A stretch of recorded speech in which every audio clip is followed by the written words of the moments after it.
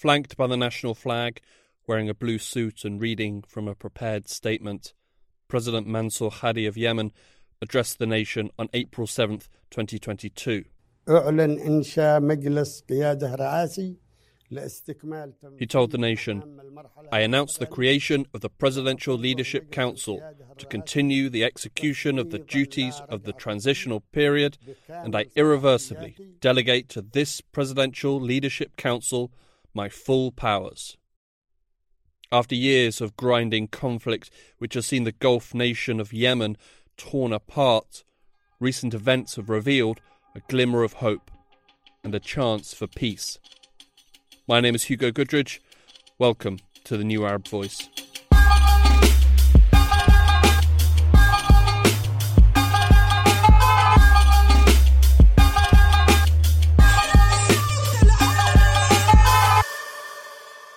Back in 2011, Yemen experienced its own version of the Arab Spring, which saw the removal of Yemeni President Ali Abdullah Saleh, who had led the country for the previous 33 years.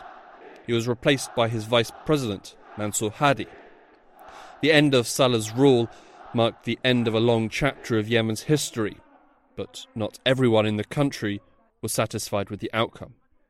This dissatisfaction boiled over in September 2014, when the Iran-backed Houthi movement in Yemen took control of the capital city of Sana'a, marking the start of the country's civil war. In January 2015, the Houthis forced Hadi to resign and placed the president under house arrest. Hadi, who was the Saudi-backed and also internationally recognised leader of the country, was later able to flee from the capital city to the port city of Aden. He rescinded his resignation and condemned the Houthis. The next day he travelled to Riyadh, and by September of 2015 a coalition led by Saudi Arabia would enter the conflict and seek to push back and ultimately defeat the Houthi forces. In the following years, the conflict between the Saudi-backed forces and the Houthi movement would kill, according to UN estimates, 377,000 people. Of these deaths, over 150,000 are as a result of direct military action, while the remaining have died as a result of the horrific humanitarian crisis that has gripped the nation. This month, a window of opportunity opened, which could help bring an end to this conflict. At the beginning of April, and coinciding with the start of Ramadan, the warring sides agreed to a 2-month ceasefire. And on April 19th, the 8-member Presidential Leadership Council took the oath of office, bringing an end to the rule of Hadi. For 7 years, the internationally recognized government lacked leadership. This is Abdul Ghani Al-Iriani, a senior researcher at the Sana'a Center for Strategic Studies.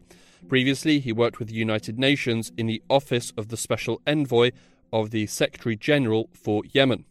He spoke to us from Sana'a. The former President Hadi never attended meetings, never answered his phone, never gave instructions to commanders. He was not involved in the public affairs in any significant way. There was no direction, there was no command, there was nothing. The government was like a headless chicken running around. The formation of the council is a huge improvement. For once, the Houthis will have to face a real opponent on the other side. At least there will be some kind of coherence and coordination between the myriad of armed groups that fall under the cover of the government. In any conflict, you can only hold the ground you stand on. And while Saudi aerial support has proved devastatingly effective, a lack of coherence among the military parties supporting the government has inhibited success. The Houthis were fighting a very divided front. This is Bara Shaban, a MENA caseworker with the human rights group Reprieve, a Yemeni researcher and analyst, and former member of the Yemeni National Dialogue Conference. So while Saudi Arabia has a big budget, they have a big military, they have launched an air campaign, but they don't have presence on the ground. They're depending on what's so-called the legitimate government of Yemen, or the internationally recognized government. But that's many groups, that's many parties.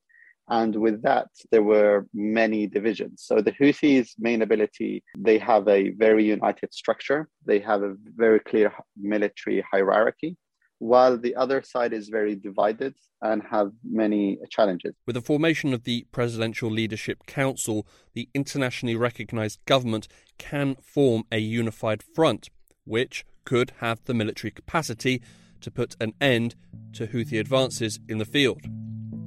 But while military unity has the potential to make changes on the battlefield, Barat fears that a political settlement could be stymied by the same old differences. The disadvantage is basically what Yemenis have experienced in the past. With presidential councils, you usually have a problem with decision-making. Because you have many players, then it's easy to predict that different players will disagree. In parliament, for example, you'd usually have an opposition, a ruling party and an opposition. In this case, you don't have an opposition. So basically, everyone is in power. And with that, it's easy to see that differences can erupt easily between members of the council. So if this is a council just to get through a transitional period until reaching elections, hopefully it could see a lasting peace in the country, then yeah, it might work. But if it's a sustainable solution, I'm not sure it will be, very effective in that means. Yemen's spotted history with presidential councils failing in both the 70s and 90s does give credence to doubt. But after years of conflict, any chance for peace must be seized. Yemen cannot wait anymore. I think what is important, what is significant about forming the Presidential Command Council is that they can now form a unified negotiation delegation. And that's what really matters. If a peace agreement between the internationally recognized government and the Houthi movement can be reached, it would clear a path for the Arab coalition to withdraw. This coalition has been led by Saudi Arabia and supported by the UAE. But why did they enter the conflict in the first place? The main aim of their intervention was to push back the Houthis, who have managed to conduct a coup against the transitional government in 2014. And the stated aim was to reinstate the Yemeni government back into power. And there is no question that the Yemeni state was in the process of collapse. Saudi Arabia has had a long history of intervention in Yemen. Unwilling to be neighbours with either an unstable or too independent country, Riyadh has injected copious amounts of cash into Yemen in the past and has also provided routes for Yemenis to work in Saudi Arabia. An unstable neighbour leaves Saudi with a bitter taste, but a neighbour that's controlled by a group with strong ties to their longtime rival Iran is unacceptable for them. Saudi Arabia in general, I would say, wants to not see a militia running the country. Nevertheless, a militia that has strong and high links with Iran.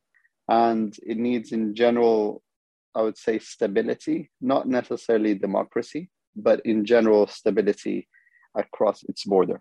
And Abdul Ghani goes further, believing that Saudi Arabia seeks a weaker Yemen as a whole. I think for many years, Saudi Arabia thought that a low-level conflict in Yemen was to its advantage. They wanted to degrade the military capabilities of Yemen altogether, of all the Yemenis. They thought that kind of attrition would be to their interest. They did not account for the possibility that the Houthis are not playing by the rules, and they used this time to build up their military capabilities and became a serious threat to Saudi Arabia. And this is why we have Saudi Arabia now actively seeking peace. On the other side of the same coin is the UAE, who have their own agenda. As for the UAE, their current objective is to reduce the great influence, political influence and military power of the Islah Party. The Islah Party are in essence the Yemeni branch of the Muslim Brotherhood, an Islamist organisation. The Emiratis have always viewed Islah, not the Houthis, as their main enemy in Yemen. The Emiratis have arguably had greater success through their support of the Southern Transitional Council, who were recently granted a place on the Presidential Leadership Council, while the Islah Party were a notable absence. The chance for a united military front to face the Houthi movement is widely agreed to be the most tangible outcome from the newly formed council. But it may not be needed. At the start of April, a ceasefire was brokered by the UN. Since the truce came into effect on the 2nd of April, and despite reported violations that we are concerned about, we have seen a significant overall reduction in hostilities and no confirmed reports of airstrikes or cross-border attacks. This is the recently appointed UN envoy to Yemen, Hans Grunberg, speaking on April 13th at Sana'a airport. We will continue to work around the clock to support the parties in keeping their commitments to adhere to, sustain and strengthen the truce, and to engage constructively in finding a comprehensive solution to the conflict. So, why the ceasefire? Baris Shiban. The main reason why there is a ceasefire, I think it's because both parties are, in a way, are quite exhausted after, especially the last year and a half, although Yemen hasn't dominated the news for some time. It has been quite intense fighting on the ground, with Houthis trying to take over the eastern province of Marib for the last 2 years. So far, the ceasefire has more or less been upheld. But could it be extended beyond the negotiated 2-month period? Now, I don't think it will remain longer, simply because the main brokers of the ceasefire, and that's the UN envoy, doesn't have means of leverage. He hasn't shown any ability to actually managing to reach sustainable solutions, or even being able to broker effective ceasefires on the ground. It's basically, this whole thing is standing on the will of both parties to hold it. But once that shifts, and I think with the current dynamics, the Houthis cannot stay in the territory they just have. They would like to go to Marib, and they would like to extend their reach to the south if they want to control the oil and gas production. This ceasefire will collapse, I think, sooner rather than later. And Abdul Ghani Al-Iryani. It will hold, and I'm sure there's a good chance of it being extended beyond Ramadan. The reason we got to this ceasefire is because the Houthis, having been on the offensive for over 1.5 years, more like 2 years, were in no mood to discuss peace as they were advancing in the ground. However, a few months ago, their offensive on Marib was broken. They reached the point, I think, of the limit of what they can achieve by military action. Will the ceasefire hold? Maybe. Maybe the newly formed military unity resulting from the Presidential Leadership Council will serve as a deterrent to the Houthis. Or maybe the Iran-backed group will use this time to prepare for a fresh offensive against the strategic city of Marib, 120 kilometres east of the capital Sana'a.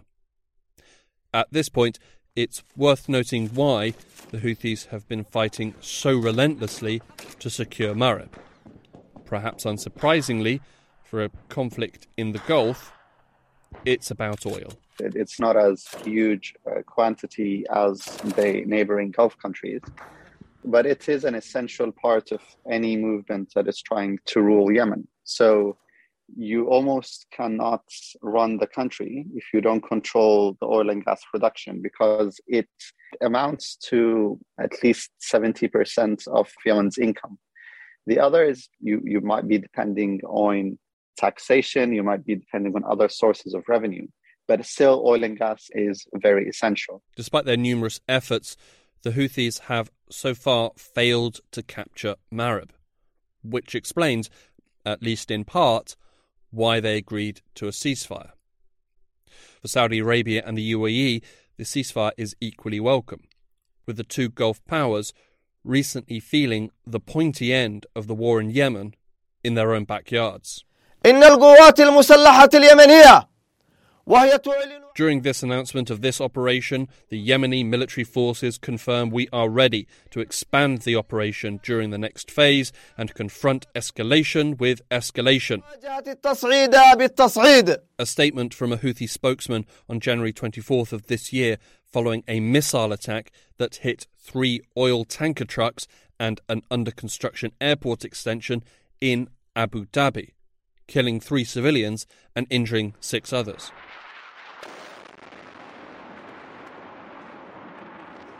The Arab coalition hit back with a flurry of airstrikes, targeting a number of sites in Houthi-controlled Sana'a. Pro-Houthi media reported that the strikes killed 14 and injured a further 11. A further airstrike on a prison in the northern city of Sada is believed to have killed 80. While the coalition has the means to hit back, the attack in Abu Dhabi and similar attacks that have targeted oil facilities in Saudi Arabia have, according to Abdul Ghani, served as a chilling reminder of the capabilities of their opponents. I think it had a huge impact. The Saudis did not change their approach of allowing a war of attrition to go on in Yemen out of nothing. It was because they became vulnerable and the war began to hurt them that they chose to bring it to an end. As for the Emiratis, it was huge. The attack on the Emirates was very bad for their economy, for the markets. For a long time now, the messaging coming out of Riyadh has indicated that they are looking for the door that will take them out of Yemen, a decision that was likely made more pressing by the Houthi attacks that hit their territory. But they cannot leave if the Houthis remain a threat. If a deal is to be reached, then it is becoming increasingly probable that both Saudi Arabia and the UAE will have to cut some sort of deal with their enemy. The Houthis have the upper hand militarily among the Yemeni parties. And if we want to bring them to the negotiation table, we'll have to acknowledge their successes in the battlefield have to be translated into some kind of political gains. And I think the Saudis and the Emiratis are both willing to allow that. So if Saudi Arabia and the UAE did agree to make a deal with the Houthis, would the Houthis agree to a deal with them? Bara Shaban again. Now, the question is, will they be able to reach a political solution with their Yemeni opponents, or is it just a temporary phase before another round of conflict will erupt again? And I think that's the main question many Yemenis have. Now, the Yemeni people themselves, they are exhausted and tired from 8 years of conflict, but that doesn't mean that the Houthis are tired. And I think that's the main risk to the current ceasefire or a sustainable political solution for the future. If a deal between the main parties can be reached, it will mark a significant step forward, but will also be just the first in an incredibly long journey. Years of fighting have created a host of problems in Yemen, the most pressing of which is a chronic humanitarian crisis, which of late has been beset by donor fatigue, resulting in a shortfall of donations. The World Food Programme's Regional Director for the Middle East and North Africa region, Corinne Fleischer. We need much more money. We have a big funding crunch. For example, in Yemen, we are 18% funded for the year now. We need $806 million more in the next 6 months to feed 13 million people. So we protect the money for 5 million people that are on the brink of famine. And the 8 other million people, we only give them half of what they would need now. So basically, we take the food from the hungry to feed those who are at risk of starvation. The main reason, the humanitarian crisis in Yemen, is the consequence of the main problem, which is the collapse of the state institutions. And with the collapse of the state institutions, you would have a government structure that is unable to basically provide to the Yemeni people in terms in all sectors, the health sector, the education sector, also the salaries. So, on top of the collapse of state functions, the supply of aid has been weaponized by both sides in the conflict. The Saudi land, sea and air blockade has been accused of preventing the delivery of aid, while the Houthis have been accused of blackmail. Weaponizing the economy, in addition to aggravating the humanitarian crisis, it also empowered the Houthis, provided a captive population from which to recruit and fight. Until now, the moves towards lifting sanctions and the restrictions on the free flow of commerce to Yemen has been very slow. And I think the Saudis need to lift all restrictions and provide the basic support, humanitarian support, to counteract the Houthi main instrument of recruitment that the coalition is starving the Yemeni people. Also, the Houthis have been one of the main reasons of the humanitarian suffering. The UN has spoke repeatedly about embezzlement of humanitarian aid, stealing of aid, diversion of aid to benefit their followers. Also, there is mass child recruitment happening by the Houthis. I have met families who were forced to send their children to the battlefield because the Houthis have blackmailed them with the humanitarian aid. There is little to no chance that the Yemen government nor their rivals will have the capacity to meet even a small part of the needs of the Yemeni population that are stricken by extreme poverty. And unfortunately, options are running out. As for the international community, it's been 8 years, and charity fatigue usually sets in much faster. So we're very thankful for the international community for sticking along for so long with us. I don't think they will come back. I think that the regional powers that have caused the crisis will bear the bulk of the responsibility in the coming years. The need for aid is beyond desperate, but a population is unable to live on aid alone. Sooner rather than later, a functioning state will be needed, which the recent ceasefire and the formation of the Presidential Leadership Council could help usher in. What is needed urgently, I would say, is to reinstate the institutions, reinstating the institutions that can enable the Yemeni people to start working, creating jobs, and reviving slowly the economy. The sooner the better. The main reason why we do need a political solution, because once we have that, that's when you will start to see people being paid and you see the services being delivered to the people. It's still challenging, but we have to remain hopeful. Beyond the issue of the economy and state stability, Yemen will have a multitude of other urgent issues to navigate. Accountability is likely to be a priority for many victims of Yemen's war. The Saudi air campaign has resulted in an unacceptably high number of civilian deaths, with markets, weddings and medical facilities all hit from the skies. While those living in Houthi-controlled areas are enduring conditions equivalent to a brutal police state, with anyone who dares to speak out against the group arbitrarily detained, tortured and forcibly disappeared. For the moment, issues like these will, in all likelihood, be tomorrow's problems. But today, faced with the recent developments, Yemen, for the first time in a while, has a chance. There is a hope that you can reach a political solution. The council can politically pressure the Houthis into they need to be part of the solution, rather than being out of it. Again, it would also need the support of the international community. The main problem is also the international community are very distracted. There isn't ongoing momentum. It comes at certain times, but then quickly goes when other incidents happen around the globe. But this could be the moment that we can see the tide turning and hopefully seeing peace come back to Yemen.